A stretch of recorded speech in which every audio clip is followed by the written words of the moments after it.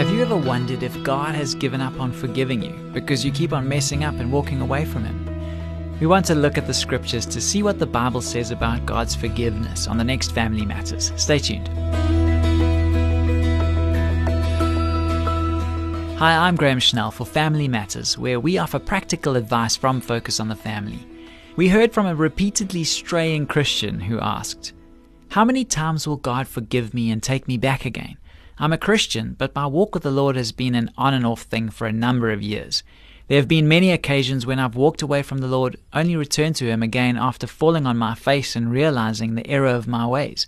This is a recurring pattern in my life. At first I didn't think much about it, but lately I've been wondering, is it possible that I've used up my allotted quota of forgiveness? Have I worn out God's patience? Is this something I need to be worried about?" From our perspective, there's a sense in which the answer is both yes and no. Let's take a closer look and see if we can't sort out the two sides of this issue for you. We'll start with the no. Technically speaking, you can't use up your allotted quota. There is no limit to God's grace and forgiveness. That's the concept behind Jesus' response to Peter's famous question in Matthew 18. I quote, "Then Peter came to him and said, 'Lord, how often shall my brother sin against me and I forgive him? Up to 7 times?' Jesus said to him, 'I do not say to you up to 7 times, but up to 70 times 7. God's forgiveness is like that. It's a bottomless well. Like the compassionate father in Jesus' parable, the Lord is always watching anxiously for the prodigal son to return. Read Luke 15. The Bible describes God's character as merciful, gracious, long-suffering, and abounding in goodness and truth. Exodus 34. That's not to mention that we all wrestle with habitual sins and reoccurring rebellion every single day of our lives. We are all constantly dealing with this up and down, back and forth, yes and no, push and pull syndrome in our relationship with the Lord. That's why we have to cling to the promise of 1 John 1:8 and 9, which says, "If we say that we have no sin, we deceive ourselves and the truth is not in us. If we confess our sins, He is faithful and just to forgive us our sins and to cleanse us from all unrighteousness." This is a day-by-day, moment-by-moment process. There's another side to the story, of course. That's why we said that the answer to your question is both yes and no. Hebrews 10:26-31 seems to suggest that if a person insists on living an unchristian life, even after receiving the knowledge of the truth, there's good reason to suppose that he never really knew Christ in the first place.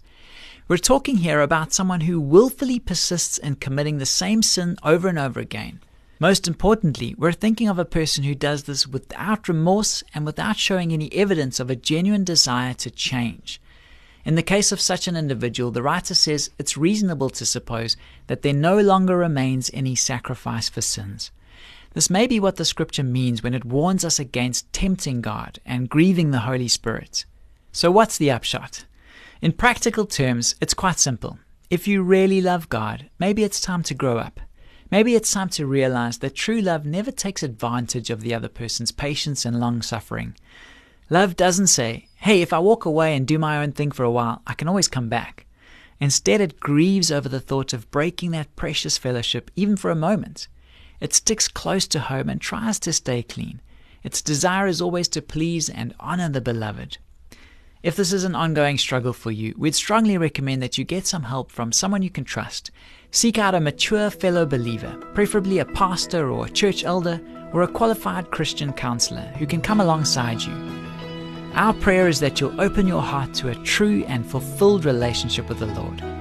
This program was produced by Focus on the Family. I'm Graham Schnell, inviting you to join us again for the next edition of Family Matters.